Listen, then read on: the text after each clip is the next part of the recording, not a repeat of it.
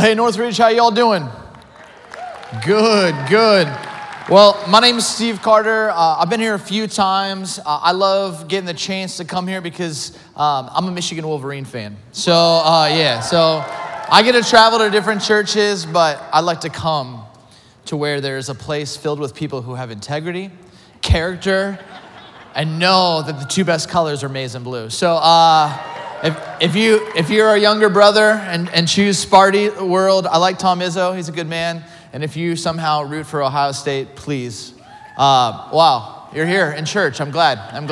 You need Jesus. Hey, I grew up in Southern California. My dad's from Grand Rapids. That's where we get the Michigan kind of connection. But when I was in junior high, I had the privilege to go to Europe to play soccer. And we were sponsored by Virgin Airlines. So everywhere we went, we just had a shirt that said Virgin on it. So the British people are like, here come the Virgins. And so one of my friends growing up, his parents were from London. So we went to what they call the Ascot races, similar to the Kentucky Derby. It's like this massive event, horse betting. It's amazing. And all of a sudden, the Queen of England supposedly is going to show up. And so people are like lining up, and I'm like, the Queen of England? I mean, this would be amazing if I could get a picture with her. And there's like barricades, and I see her driving up, and I just think to myself in 7th grade, I'm gonna go get a picture with her. So I go underneath the barricade and I walk straight up to the car with the disposable wind-up cameras. Remember those? I get a picture of the Duke of England. And then as I'm about ready to get a picture, wind, of the Queen, I get tackled.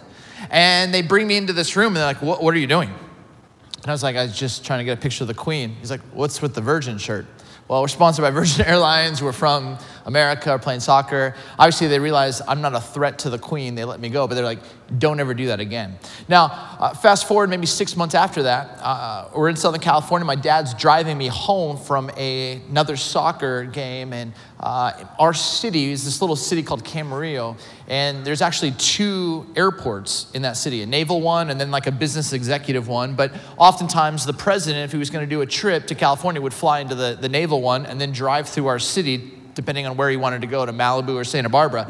And I remember we were leaving this soccer match, and there was a massive police barricade. So my dad turns the car, tries to do a back road, and gets to another one, and then he remembers, oh my goodness, President Reagan's driving. He's like, get out of the car. And I'm like, no, I know what happens. I get tackled. I'm not doing that. Like, fool me once. Like, I'm not doing that. So he's like, no, just go by there and wave. So I'm like, okay. So I stand. My dad tells me I'm standing there. And all of a sudden, this motorcade comes. And I just start waving. And all of a sudden, window goes down. And there's Ronald Reagan. He just looks at me and he waves. And I'm like, say hi to Nancy. That's all I said. And she drove by. But you think about this, like, for a dignitary, for even like a celebrity, or for like a president, or even the Queen, there's a team of people who go before and kind of plan out, hey, how do we get this person from point A to point B as quickly and as safely as possible? Now, in the ancient Near East, there was a person, a role, a position. They were called a herald. And a herald's job, we might know as being this kind of forerunner, someone who would go before the king, and they would go to the city or to the area, and they would announce the good news that the king was coming. See, back in the Old Testament times and even the New Testament times, whenever a king would come, there was a season for the kings to be in war and leading the battle, but there was also a season where they would go to different cities or areas where there was kind of upheaval, where there was tension, or a place that maybe King David hadn't been to in a while. And before he would go, he would send this herald. And the herald's job, if you have notes in your program, you can pull it out. The first one is the herald's job was to ensure that a king got from point A to point B as safe as possible. And so this herald would kind of begin to obviously announce the king's coming, but had to make sure that there wasn't a potential for a threat. Because if the king were to be killed, or there was some kind of obstacle, or there was some sense of danger, and the king's life was in danger, I mean, that could put the whole country in upheaval. The second point is this, that a herald would prepare the way by removing all obstacles. If anything got in the way from getting the king there as quickly and as safely as possible, they would remove it. And so I think we think, of cement roads and asphalt and freeways. But back then, you got to think dirt roads, tight corners, mountains, valleys. There were just difficult terrain. And so because of this terrain, this herald had to basically say, we got to move that massive stone because, if that chariot goes over it, that might take out a wheel, or, that's too steep for our horses. We're going to have to go a different pathway. And so they would have to chart the course, remove any obstacle, and ensure that the king got to the people. Now, there's this beautiful passage of scripture. It actually is John the Baptist's life verse. We know this from Matthew chapter 3. And John the Baptist, he loved Isaiah chapter 40. It was what got him up in the morning. And what I want to do is I want to read this passage of scripture over you. And then what we're going to do is we're going to kind of break down the idea of the topography. And you're going to hear me say this phrase over and over and over again. I apologize, but it's just going to be valleys, mountains, edges, and glory. And if you can understand what kind of a forerunner or a herald understood about the valleys and the mountains and the edges and glory, you're going to be able to kind of experience, I believe, the fullness of Advent. The fullness of actually preparing your heart and your mind for what Christmas is. Advent literally means the coming. And what we all need to be able to do, because if you're like me, the season really, there is this profound reason. We'll say there's a reason for the season, but for many of us, we commit treason because so many of other things end up taking the place of Christ during Christmas. And our hearts and our minds get clouded with so much stuff that we miss out on what the King wants to do in and through us. And so, Isaiah chapter 40 says this: "In the wilderness, prepare the way for the Lord. Make straight in the desert a highway for our God. Every valley shall be raised up, every mountain and hill made low. The rough ground shall become level, the rugged places a plain, and the glory of the Lord will be revealed, and all people will see it together. For the mouth of the Lord has spoken." Now again, you might know John the Baptist. He was this guy who wore clothes made out of like camel hair. He ate locusts and honey. He was out in the wilderness, and he was preparing the people for the arrival of the king. And he kept telling people, you got to get your hearts ready. Got to get your minds ready. Got to get your lives ready because the king is coming. Remove all of the obstacles in your life so that you are ready for the king. Now the truth is, for many of us in this season, we're not ready and we miss it. And so we're going to look at these phrases: valleys, mountains, edges, and glory. First one's valleys.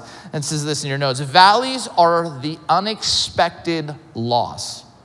Valleys are the unexpected loss. And the verse from Isaiah 40 is, every valley shall be raised up.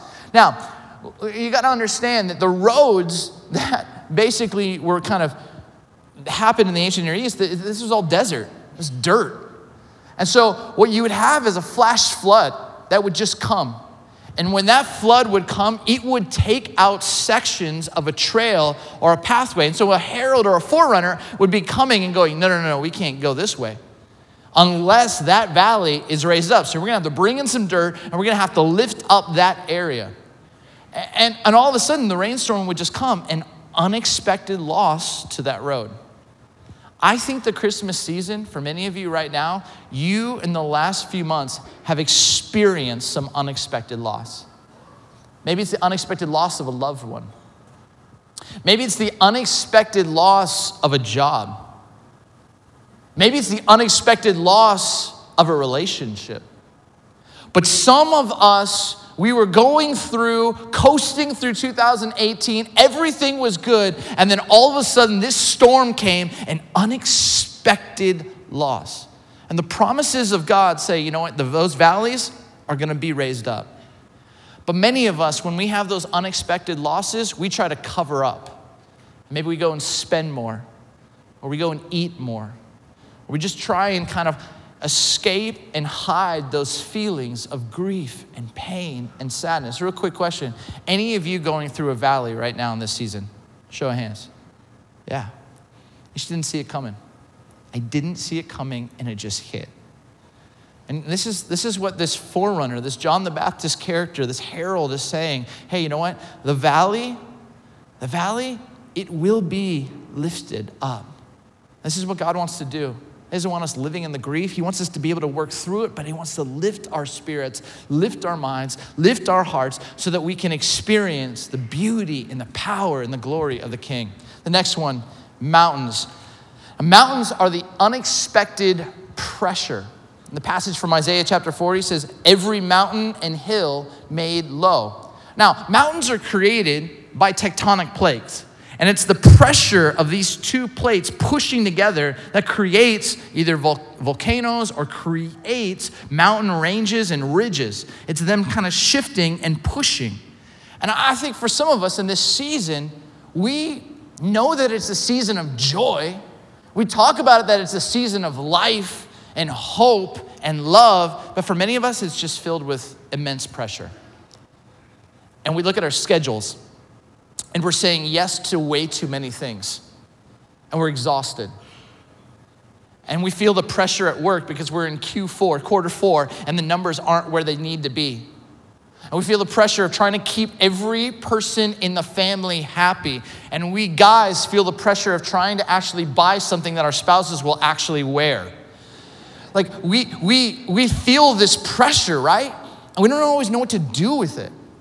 And you think about the scriptures in the New Testament, it says where the Spirit of the Lord is, there's freedom. But I meet so many sincere Christ followers. And during Christmas, I don't see freedom. I feel pressure, tired, worn out, busy, saying yes to way too many things.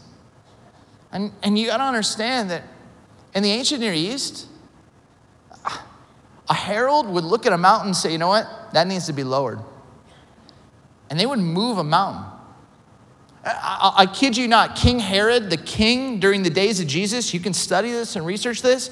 He wanted a mountain to be moved because it blocked his view. And so he hired a whole team of people and they moved a mountain.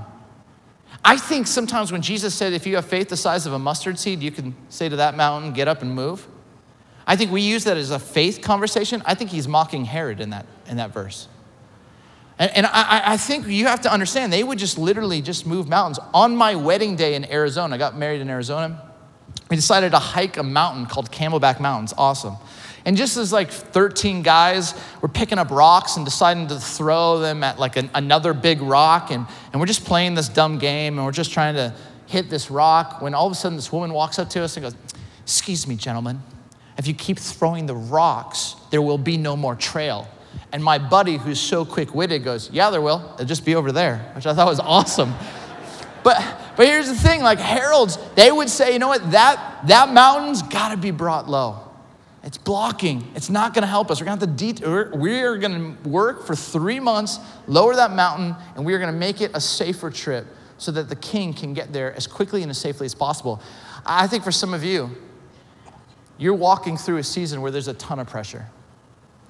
And maybe you're looking at kind of your Christmas budget and it's different than what it's been like the last few years. And it's just creating this internal pressure. Any of you, whether at work, whether in your family, whether in your life right now, whether when it comes to finances, just feel like there is just some unexpected pressure. And if I had like a magic bullet, you'd be like, give that to me right now. Yeah. And here's the truth of the scriptures, that God wants to bring that pressure down. He wants to give you that freedom. He wants to give you that shalom, that peace. That's what God wants to do. In the Christmas season, man, we can miss it and just say yes, yes, yes, yes, yes to so many things and keep that pressure so high that we end up missing out on the goodness of what God wants to do in and through us.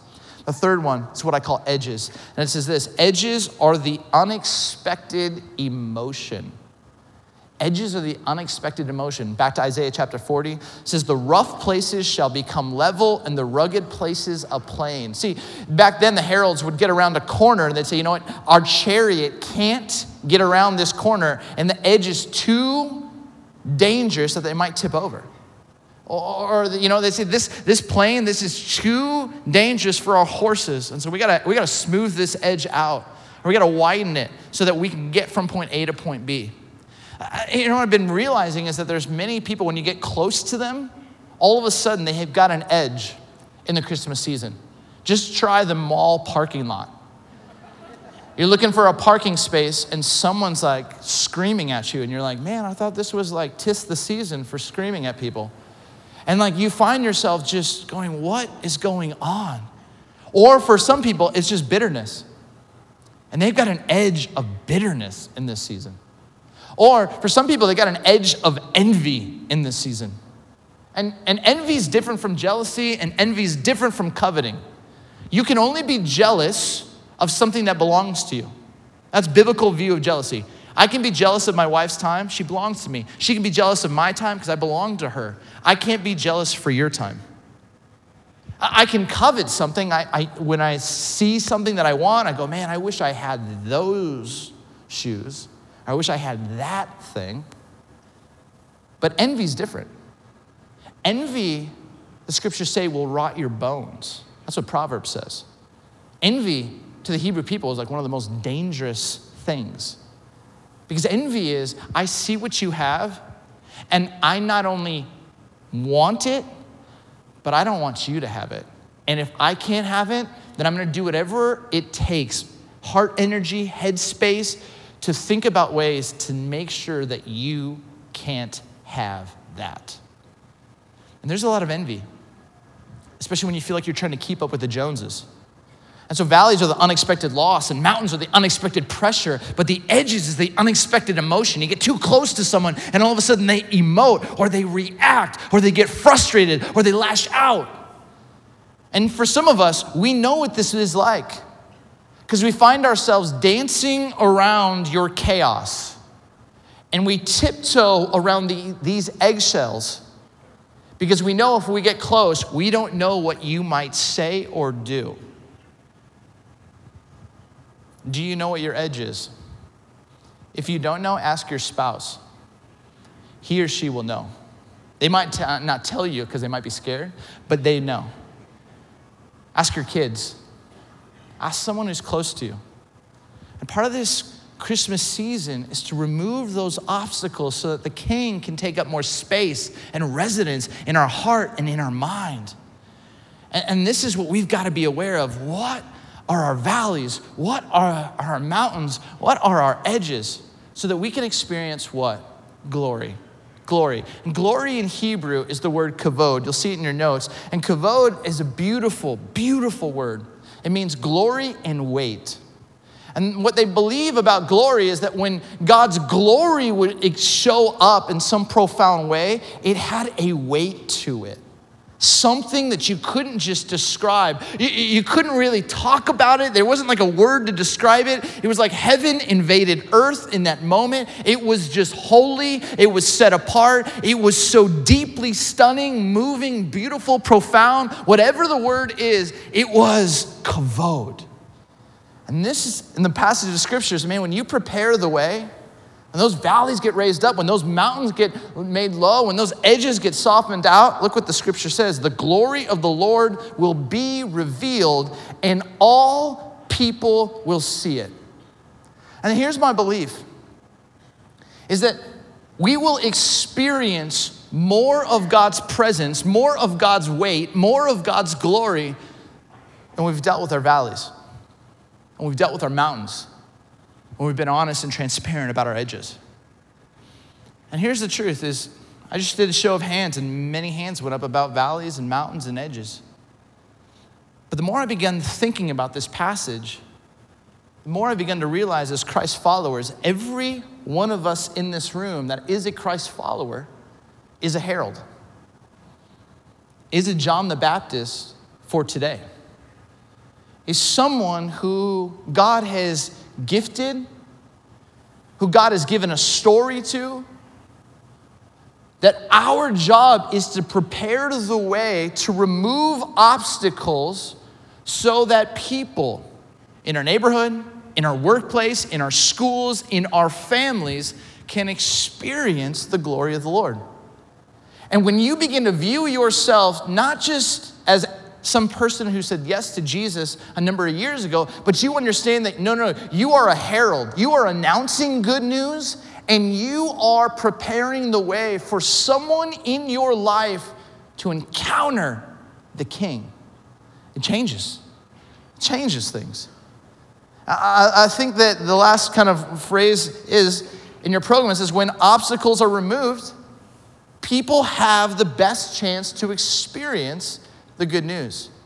And the truth is, so many people in your life have an ache. They have a valley. They have a mountain. They have an edge. And they don't want to live with that for the rest of their lives. They want something else. And the truth is, you have it. You have it. But the question is, what will you do with it? A couple years ago, I happened to be back in California, and I was speaking that night. And so we had kind of the entire day to go to the beach, to go to In-N-Out, where God does descend in hamburger form. It's unbelievable. I don't even know how it happens. It's just holy. It is kavod. It is kavod. There's just weight to it. Now, here's the thing. I tell my 2 interns, I said, hey, let's do this. We're going to go to In-N-Out. We're going to go to the beach, but let's go to Barnes & Noble, and let's buy some books, and let's just read, and let's just be in God's creation.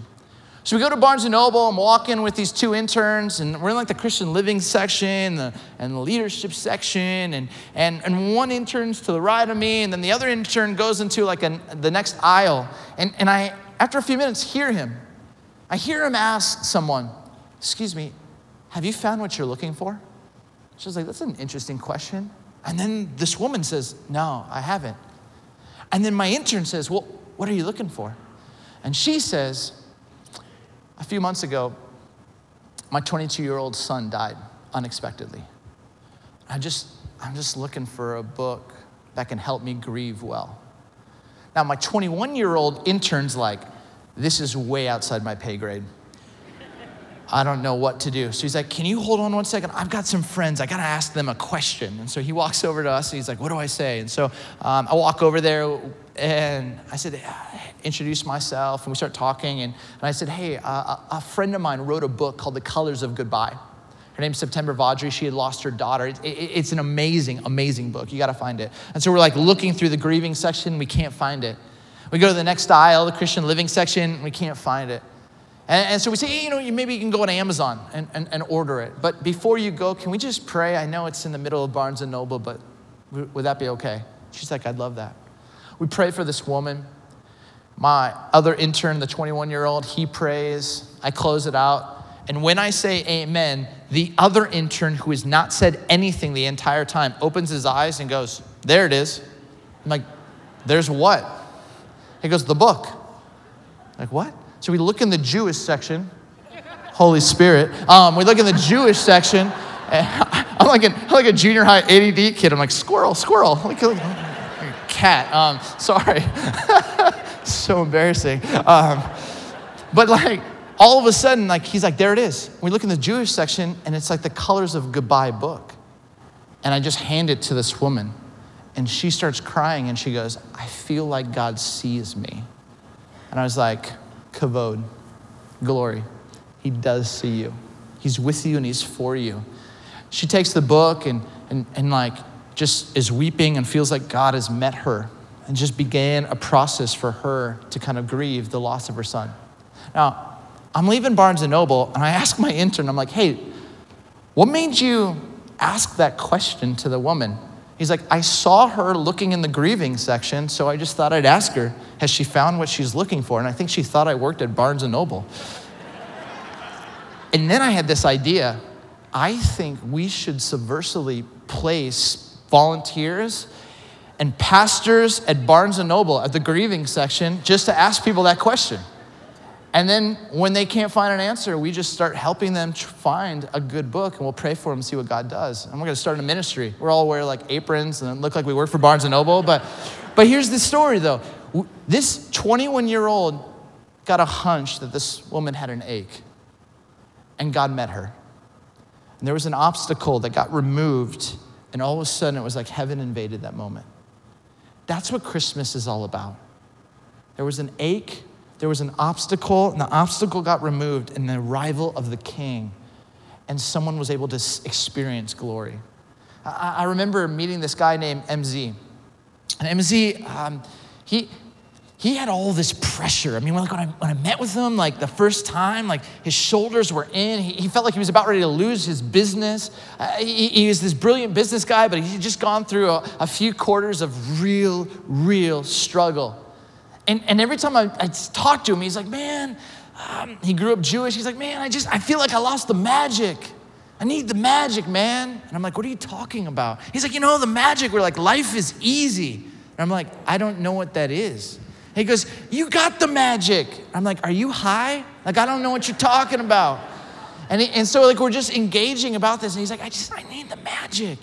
And so I just start listening to him. And I realize he's not free. He's suffering. And he's just white knuckling. His company is white knuckling everything. And everything's about control. And the holiest thing that he could do would be to surrender. And it scares him. And so we would do these baptism services at our church, and people would sign up to be baptized, and there'd be a massive like hot tub on the stage, and then we would like invite people to come down front. And usually I would be doing the message, and then I would invite people to come front and come down forward, and about 100 people would come up, and it was just amazing. And every time I would do that, MZ would always sit like right over here, and I would just stare him down. And I'd be like, are you gonna come down? And he'd just look at me, no. And I'm like, okay. And for some different reason, the last baptism service we did, we're playing that song, Reckless Love by Corey Asbury. And if you know that song, the whole song is about how Jesus will leave the 99 and go after the one. And we're singing this, and I'm like, and I see MZ, and I see the shoulders, and I'm like, man, I've been meeting with this guy for 5 years. And in that moment, I felt like God just said, you need to go tell him. And do whatever it takes to remove that obstacle, because this guy needs to meet with the king. And so I look over at the guy who's kind of running our services, and I'm like, hey, can they just keep playing that song? Because I need to go talk to him. And so I put down the mic, and I just walk out to him in the stands, and I just basically just grab him by the shoulders, and I just say, dude, you matter. And I know you want the magic, but I'll tell you, the only way you get the magic is by surrendering your life at the foot of the cross. And when you surrender your life at the foot of the cross, God will do something. And he wants to do something in your life that you can't even imagine. And I'll tell you this, you might never say yes to Jesus. You might never want to be baptized, and that's okay. We will still go and hang out. I will still love you. I will still be in your life. It's not going to change anything. But man, I don't want to go through just this life, and I don't want to go for sure the next reality without you. And then the song ended, and I was like, oh no, I gotta be up on stage. So I ran back up on stage, closed out the service, talking to some people, and then all of a sudden someone goes, hey, Carter. And I'm like, yeah. And I look behind me, and MZ's in the baptism pool. And he's like, I've been here for like 3 minutes, dude. Like, where are you? I'm waiting on you all the time. And there was this powerful moment of just getting to baptize him. And I kid you not, I just saw him last Saturday. And his shoulders are not like this. His life is like this. And God is doing something profound in his life. And friends, that's our job. We're heralds. We're like John the Baptist for today. We're forerunners. We're removing obstacles so that people can experience the glory and the weightiness of the Lord and the arrival of the King. That's what Christmas is all about. And friends, I need you to know this. Yesterday, I had the chance to go to the glory of Christmas. And let me just tell you, Northridge, well done. That is amazing. I've never seen anything like it. All of a sudden, I was like, that's a donkey walking by me. Things are flying in the air, and that's a real camel. That's a train. What? It was amazing. But you know what got me? When Pastor Brad got on the stage and he said, hey, how many of you are here at Northridge for the very first time? And I kid you not, last night, if you were there, it was minimum a third of the room raised their hands. And I was like, yes, the first time. And they're getting to see the story of the scriptures. They're getting to hear a message from Pastor Brad. And they're getting to experience what you all have. And what's so beautiful about it is for many people, that is the beginning of a journey. And I know that many of you, we know people in our life who are going through valleys, who are going through mountains, who have these edges in their story, but they don't want to live that way. Deep down, they want to experience the glory, the goodness, the weightiness, the freedom that comes from meeting the King. And so in your programs, you have this card. And I just want to challenge you. I want to challenge you because we have Christmas services coming, December 22nd and 23rd. And I think that there are people in your life, maybe in your family, maybe in your neighborhood, maybe in your school. I met with a high school student on Thursday, and he told me that he invited 67 high school students to their winter retreat. And I was like, 67? I mean, I know adults who've not even invited 30 people in their entire life. And this guy, this high school senior looked at me, he's like, really? Why? Like, we're supposed to invite people, aren't we? Like, that's what grace is. It doesn't stop with us. We give it away, right? I'm like, dude, I'm with you. Don't get mad at me. But I think for many of us, we stopped. But the truth is, you're in this seat because somebody invited you, and the gift that we have is to invite someone else. And this is just a small little invitation. And on the bottom of it, you'll see that there's lines, and it's something for you to write, and the person's name. And maybe it's just something short, like, hey, if you want to join us, I'd love for you to come. Or you don't have to write, like, you are a sinner. Don't write that. Don't be that person. That's just weird, okay? But just write something that's going to be like, hey, here, I'd love for you to join our family. And maybe God is giving you some favor in someone's life. And you know their ache. You know their valley, their mountain. You know their edge. But what if you could have the vision to see, man, maybe at one of these services, they're going to experience the glory of the Lord. Wouldn't that be amazing? My family and I, we're moving to Arizona. And I took my kids there during Thanksgiving. And my wife and I just kind of rented a little condo, and we're taking our 5th grader out from his school. I mean, he loves his neighborhood. He loves his friends. It's a pretty big move for our family. And so we decided to try on Arizona for the month of November, and especially for this week in Thanksgiving. And we went there, and then I said, hey, let's walk to the neighborhood park. Maybe we'll see some kids there. We show up there, and nobody's there. And so we're about ready to leave when about a dozen 4th through 6th graders come riding on their bike. And they start playing soccer down on this field. And I look at my son, Emerson. I'm like, hey, E, why don't you just go introduce yourself, go play? And Emerson, a little shy, was like, no, I'll just watch. But I could see, a parent knows, right? A parent knows that he wants to play. He just doesn't want to be rejected. And so he just stands there. And as a dad, I found myself just praying. And I closed my eyes, and my son's there watching, and I was just like, please, God. Like, I don't know any of these kids, but please, but one of them, please, just have the courage to, and make this transition and this move so much easier. Please, God. I think my son was like, is dad talking to himself again? This is weird. No kid's gonna come up now with dad doing that. But I honestly, you know what like that parent prayer is when it's desperate. And probably about 15 minutes later, this kid named Owen walks up. And he goes, hey man, I'm Owen, I'm in 6th grade. We're gonna play this game called Infection. Do you wanna play? I don't even know if infection is a drug, but I'm like, you are gonna go. Like, I don't care, you know? Like, you got invited, man. But my son's like, you guys play Infection? I know that game. I'm Emerson, I'm in 5th grade. I'd love to play.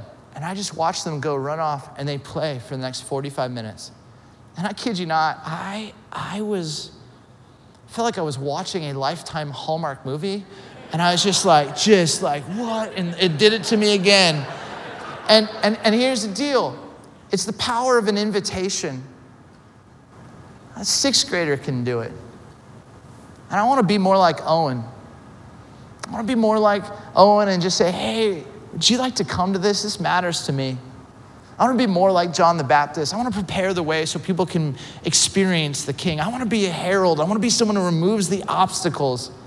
I want to be someone who knows the valleys and the mountains and the edges, but it's not going to stop me from actually wanting to engage and inviting my friends who are far from God, because they just might have an encounter with God. There's power in invitation. And when you do the work of recognizing your own valleys, your own mountains, your own edges, you're gonna be able to see it around you. And when you can see it around you and you recognize your role isn't just to be a Christ follower, it's more than that you're this herald, this John the Baptist for today, this kid like Owen.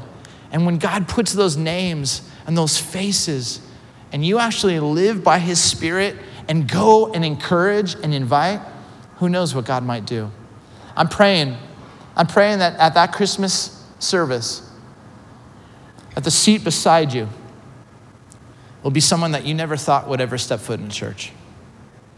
And I pray that the words that come from Pastor Brad and the worship and the connection of this community and the experience that your friends' kids will have in the kids' ministry, that God will do something that will change that family, that person, not just in the service, but change and transform their life forever. And you, as a herald, as someone who understands the power of an invitation, could be a key conduit in transforming alive and beginning a new legacy that changes everything. That's my prayer for you, Northridge. Who are you going to invite? And may you be a herald for today. Amen? Amen. Let's stand for closing prayer. If you need more of these cards, the guest services team on your way out, they'd love to give you more. So you might be like a total overachiever and you're like, I'm not just inviting one, I'm gonna top that high school kid. He did 67, I'm doing 68. Take that, Noah. That's his name. So let me just pray for you. My brothers and sisters of Northridge Community Church, may God bless you. May God keep you. May the valleys in your own life, the unexpected loss, the mountains, the unexpected pressure, the edges, the unexpected emotion, may God's Spirit be so kind to you in this season. May you not get to January and realize I missed the actual point of Christmas. And may none of us diminish our role as a herald. May we see the influence we have in people's lives. And God, may you prompt us, guide us, lead us, stir us, and give us a spirit of boldness to invite. And may, because of that invitation, you do a work that only you can do. A work that really is that glory, that weighty, good, profound, healing work. And may we give you all praise. And all God's people said, amen. Thanks so much. Grace and peace.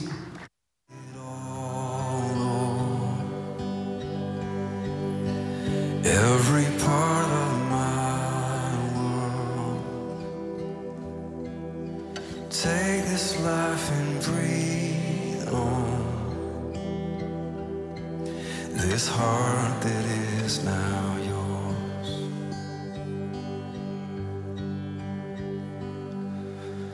Oh, the joy I found, surrendering my crowns at the feet